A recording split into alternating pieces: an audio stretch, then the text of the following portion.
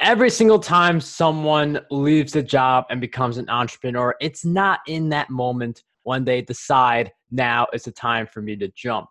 It's months beforehand where someone says, I should get out. And then only months later or years later when they actually decide to make that leap. So we have a guest who's going to share her story of her tipping point in corporate America, where she decided enough was enough. She pursued entrepreneurship, what that journey was like, and things you could learn from what she experienced through that transition. So our guest shares results-oriented secrets of entrepreneurship so business owners can discover their best next steps and why they aren't getting the results they want to achieve. She works one-on-one with entrepreneurs to ensure they are getting the results they deserve. Our guest who joins us is none other than Arin Halicki. Arin, welcome to the show. Thank you, Mark. This is such an amazing opportunity. I'm so excited to be here today. Arin, I'm so happy to have you on Ditch the Job. And I feel like when it comes to the transition, a lot of people, they feel like they want to make the transition, but they don't, they're afraid and things like that. So can you talk a little bit about your tipping point and when you decided that I have to jump ship here? Yeah, absolutely. And in fact, there have been two tipping points for me. So if we rewind the clock about 4 years, I was just quitting a job in corporate where I was really, really, really unhappy. And I'd been unhappy for about a year, but it didn't really come to a head until maybe 6 months before that. And all the signs started lining up. You know, people were either not giving me the credibility or, you know, like they were telling me to swim in my lane, even though they'd tell me that the responsibility was much greater than that. Or the other thing that was happening was I'd go and I wasn't deriving a lot of joy from the work that I was doing. And so I was crying going to and from work and realizing that for somebody like me who had a ton of education and a career of successful career jumps and escalations, like I was like on paper, it looked great. Right. But there was something clearly not matching up on the insides that was working very well on the outsides. But I think for me, what really happened was the first thing was literally a breaking point. It wasn't even a tipping point. It's like it got to the point where I knew that there was something else I should be doing, but I wasn't exactly sure what. And maybe, I don't even know how many months ahead it was from when I quit. But my sister and I had been watching a TV show. My first venture was starting an app in the online dating space. And I never got it to get developed or anything. So don't go looking for it. You won't find it, but you'll find it on my LinkedIn if you go check it out.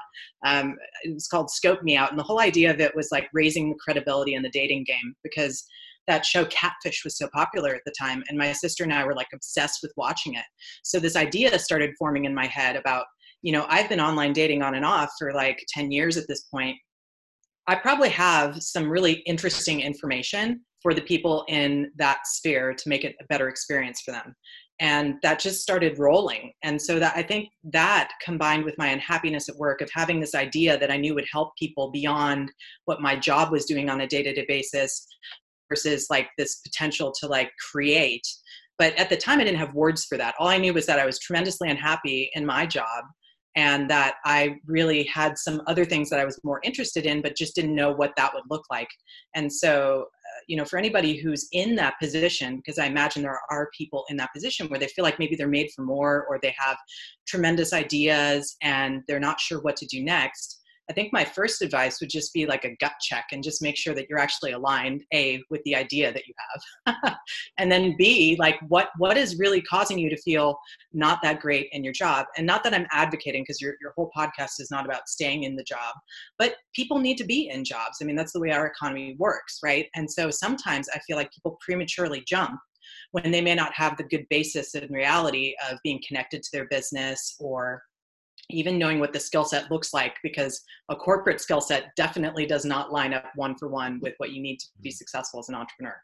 So my first breaking point, tipping point, really launched me into a space that I was not familiar with. You know, I had had so much corporate success with bumper rails and guidance and bureaucracy and structure and, you know, whatever you want to call that. But then when you got outside of that box, I found myself kind of floundering. I wasn't sure who to ask. for help. And the ironic part was I was in Silicon Valley, which is like, everybody has dreams of this. Like, I'm going to be there and I'm going to be the next Uber or Airbnb or whatever. And I have to tell you, from an insider's perspective, unless you had a hardcore product, most people were looking at startups as only like techie tech startups. And the money wasn't exactly flowing from the trees as people might imagine. So when I went out there, I was thinking like, I'll just get this pitch deck, have the business plan, and it's going to happen. And it turns out that's not the reality, right? So when people are going through their journey and stepping into the entrepreneurship, I think a good sense of themselves is really critical, because there were times where I literally was like, this is not even worth it anymore. Why am I doing this? Why did I quit my 6-figure job to now go stumbling through something that I really don't even have confidence in myself knowing what to do? And I wish that at the time, people in Silicon Valley had been more open to sharing their experience. Ironically, what I found was I was coming down to San Diego, which is where I live now. And the community down here was actually much, much more open to sharing information between the entrepreneurs and actually supporting and nurturing the business from the foundling stage up until, possibly getting funding. And so there was this lore, right, of like, why can I not get what I need in the place that I'm supposed to be? This is the mythological mecca of entrepreneurship, and I'm struggling. So, I want to give that message to people too, that if you're in a place that may not be as accessible in terms of what you consider resources for this, the internet is your best friend. And there are tons of coaches and accountability people out there if that's a thing for you. I wish I had reached out for help a lot sooner. I was stubborn, and I really lone wolfed it, solopreneur'd it for a long time. And by the time that I actually realized that market research and feedback was so critical to the early stage versus having a logo or a website or whatever, like I focused my energy so not in the right place. But my learning from that was if I did it again, I didn't want to have that same failure. And so there were some other people in the dating space that kind of moved to where I was wanting to go. And I just decided I wasn't that aligned and passionate about that idea anymore. And that's when I found my love of podcasts, actually, because I was really feeling depressed. It's like a breakup. You love the thing so much and you really want it to work out, and you've invested so much time and energy. And then you get to this point where you're like, maybe this really isn't the right thing for me. And as an entrepreneur, I think it's important as a business acumen, in a sense, to know when those points are in your business, because you can be passionate and do. But if you're not in alignment with your being in the business, you're going to not see the results that you want. And so at the time, I didn't know that. I just was going through the motions, experiencing it, and then I called it quits. So I actually went back to corporate America. So this is why there's 2 tipping points. And when I went back, what I did was I reinvented myself. I became a software developer, because as ironic as it sounds, it was impossible to find one in Silicon Valley at the time who would work for basically free. As we know, in entrepreneurship, there's a lot of trade, like, I'll do this for you for equity or whatever. No, people just were like, straight up, I want $100,000 to develop your app. I'm like, well, no, I'm not even paying myself. So that's not going to work. Right. And I became a developer to fill that need. Again, still kind of hacking down this solopreneur path. I didn't want another idea to die and not be able to develop at least a very crude prototype. And so, ironically, I'd been trying to get a job in San Diego on the business side of the house, operations, administrative type functions, finance, strategy. That took me 8 years and a career reinvention to finally get down here. And instantaneously, I mean, if anybody's curious about tech, I would encourage indulging yourself in that, because coding is actually not as hard as people make it out to be. But if you want it to be a career, you truly have to be passionate about it, just like being an entrepreneur, right? Anything that you're going to undertake, whether it's in a career path or an entrepreneurial kind of outside the box career path, just gut check, make sure you're attached somewhere in there. And it got to the point a year into that coding journey, I was down here, I was working in San Diego, my dream location, and I just realized something still wasn't quite right. And that's when I knew my life couldn't be the same again. I had a particular tipping moment where I kind of saw this perspective that I actually had a greater influence on things than I ever gave myself credit for, in a very creative way. And so I said, that's it. I'm going back. I need to start building this business for myself. And I realized that I give people clarity for free, which is great. And I'll still continue to do that, and, drips and drabs, but it's like, how could I form a business around what people gave me kudos for on a regular basis? So it's about listening, It's about knowing yourself. It's about resilience. Like being an entrepreneur has so many different facets. And it took me that little break, I think, to really get a foundation, who I was, what really appealed to me. And that gave me such a great launching point for like where I am now. And I will not look back. You know, I still have a 9 to 5 in terms of like income. So again, you were talking about the, you know, it's kind of like learning to drive a stick shift car. My dad, oh my God, he was so embarrassed. We get to a stop sign and I was trying to impress both him and my sister in the car because I was learning how to drive a stick. And I was still in the mindset that you had to somehow release the clutch and instantaneously push the gas, which you might not be able to see my hands right now, but what I'm doing is kind of like this rough transition. And in reality, when you're driving a stick shift, it actually helps to kind of like ease into that transition. Like you're kind of like pushing both levers at the same time. And in entrepreneurship, unless you have tremendous amount of funding right up front, or, you know, a cash pile that you can dig into, unless you have that and a very solid sense of market feedback already, I would not encourage the jump. The jump should be waiting until the point where you can kind of ease in and start testing your market a little bit and seeing the proof of concept, proof of viability, so that if you do want investment or you do want to see, you know, cash and other things coming in, that you can kind of see it before we've totally left this, you know, the safety net behind. But in the same turn, this is where it gets weird as an entrepreneur. If you wait too long, and a lot of us are perfectionists out there, you know, needing to be right, needing to look good, all these things, that can also hinder us in truly taking off with a business. So it's a fine dance. And it really is about kind of like evening out the petals, so to speak, and figuring out what's going to work for you. And I love that people are always coming in with the spot treatments. Like, I'm going to give you the 3-step process or the whatever. And in my experience, it's been much more systemic than that. Like, I actually have a great mentor who talks a lot about trauma-informed coaching. And I was like, well, this sounds interesting for me from my own traumatic experiences in life, right? I think we all have them. You know, it could be like you didn't get the ice cream cone that you wanted when you were 3. You know, these things affect us very deeply. Well, I didn't understand in my first entrepreneurial journey how a lot of that was holding me back. Like these filters and experiences that I built up over time were causing me to hesitate or rely so much on an external validation of my idea, when it was like, sometimes the passion you have is enough. And if you don't have that confidence, it's like, where are you at, right? But I felt like that journey for me of understanding like these, we come up against these like thresholds, almost like the Indiana Jones scene where he has to throw out the pebbles, right? You know, it's kind of like you have to like step out onto the walkway, not knowing what's out there. And that'll bring up a lot of stuff for people. And so I noticed for myself that like being able to walk through that on my own, in my own experience, has tremendously helped people see results in their business, because it's like magic to them. But really what it is getting in touch with who you are and how you react in different situations. And the byproduct of that is actually you become a better leader and better postured to lead an organization, because you actually are calmer under these like, you know, precipices or tension type situations. And I mean, a lot of different things to jump on. I mean, if you are enjoying every moment of your job, I would say don't ditch it. But I feel like if you are like, don't go into a job and stay at a job just for the money. Like think of, because I know money is important, but like think about like, you know, what's a side hustle you could develop, what's something you could build up so that eventually you want to have the option to pursue the type of life that you want. And each person's type of life is different. Some people, they want to travel a lot.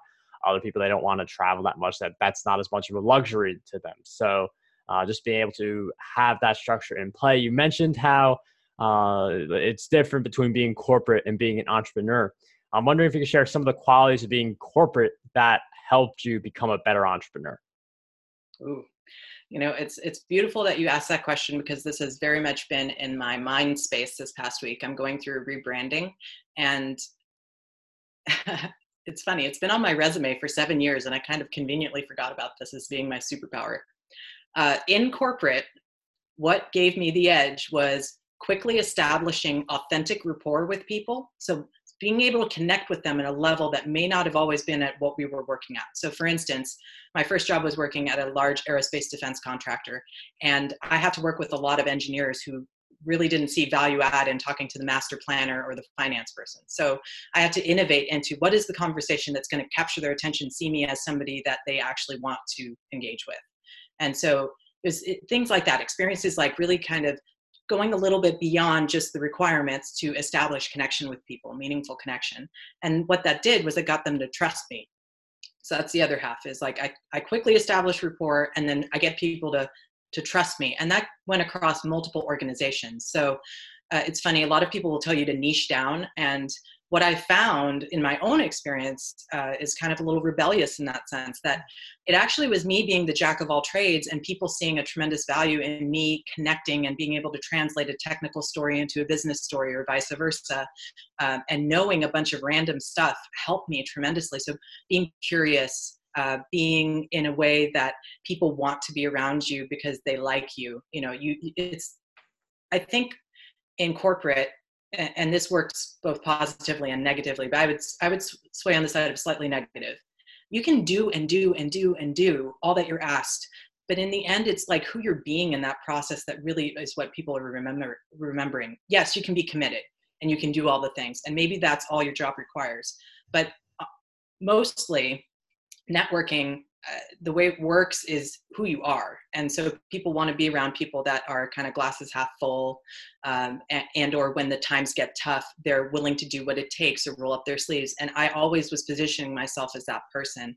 But what wasn't working for me in entrepreneurship that worked very well for me in corporate was just not questioning and kind of going along with things at a certain point. And I believe as an entrepreneur, you need to still be able to be fiery and passionate about something you take a stand for. Whereas in corporate, it may not be as open to express yourself that way. Yeah, and we talk about it like the do mentality, like keep doing, doing, doing. And I feel like this is an important point to jump on, because when you are in corporate and when you're trying to do entrepreneurship as a side hustle, because that's how a lot of people do it. Like you do it as a side hustle first, build confidence, realize the model's working, and then you make the move. How do we continue to do, but move in the right direction and not feel like years are slipping away, or we're just not getting to the place we want to get to? Two things on that. First thing is, my friend always talks about it as her money-making division, that she's an entrepreneur. She has a lot of different facets to her company, and one of them is the money-making division. And the second part is gratitude. So be grateful that you have a money-making division and show up in a way that protects that asset, because it's an asset, right? If you think about your life as like assets and liabilities, that is definitely an asset working for your favor in terms of cash inflow. Of course, there are certain outlier situations. If you're in a very abusive job, different things that I have experienced that myself. And so I want to say to you, if you're in a place where you really do not feel like you can be yourself, you're put down for being yourself, like vehemently and violently leave. Nothing is ever going to be worth being in that toxic environment, because that will always hold you back from being and shining the best that you can be in any other facet, while you have that kind of in an everyday present in your face way. But if you're okay in your job, you're stable and you can do what you need to do, and maybe you just don't go the extra mile, and you have to be okay with like not getting the excellent performer or whatever your review process is. But just while you're in it, don't be an a-hole. It's kind of like be the person that you still would want to work with, because that's always going to protect your asset. Right? That's always going to protect whatever that money-making division is for you, even if you have dreams and goals that are beyond that. And it's important to identify that, not just from like like the job standpoint, but also from a business standpoint, because that's going to help you get out of your job quicker if you're still at your job. Like, what's your big money maker? What's the thing that makes you the most money? So for me, like podcasting is that medium for me. That's why I go so hard on this area, because it's just something that makes the most sense for me. And that's going to be different for each person, but you do want to figure out what that thing is for, again, if you have a job and you're making that consistent, like that's obvious, but look at that in your business in the same way. Yeah. That's something I walk my clients through, by the way, is a personal opportunity pipeline to cash. And so it really looks at those channels that they have to tap into cash. And what does it look like to actually generate that cash? Some of it might be a 9-to-5 job, and it's pretty clear what it is. And other ones might be more, nebulous. And those are usually the entrepreneurial channels. that's why I think it's really important that people don't go it alone, not just from a mental stability and like emotional support way, but then also it's so great to have a sounding board, because people are going to mirror back to you things, and it's going to give you so much feedback in your journey to be able to really ground into things, and or quickly ditch things that maybe aren't working, right? Yeah, I mean, having that community is just so important. And you want to surround yourself with people who are doing the same thing you're doing or want to do, because that's just going to help you get better at the area you want to get better at. And that's part of what I like to do with Ditch the Job, bring on guests like Arin each week who can create that kind of a community for you. And if you guys want to follow Arin in her work, where do we go? You go to www.arinhalicki.com. You'll just see my name in the show notes, how it's spelled, arinhalicki.com. I have a 3-day success strategies challenge, and I might just pop that in instead and give you that, and give a sense of like walking through some of the tips and strategies that can give you an edge, not only in your business, but in your life as well. And that's helpful. That's been helpful for people. We'll have those links in the show notes as mentioned. Arin, thank you so much for joining us on Ditch the Job. It was a pleasure to have you here today. Likewise. Thank you, Mark.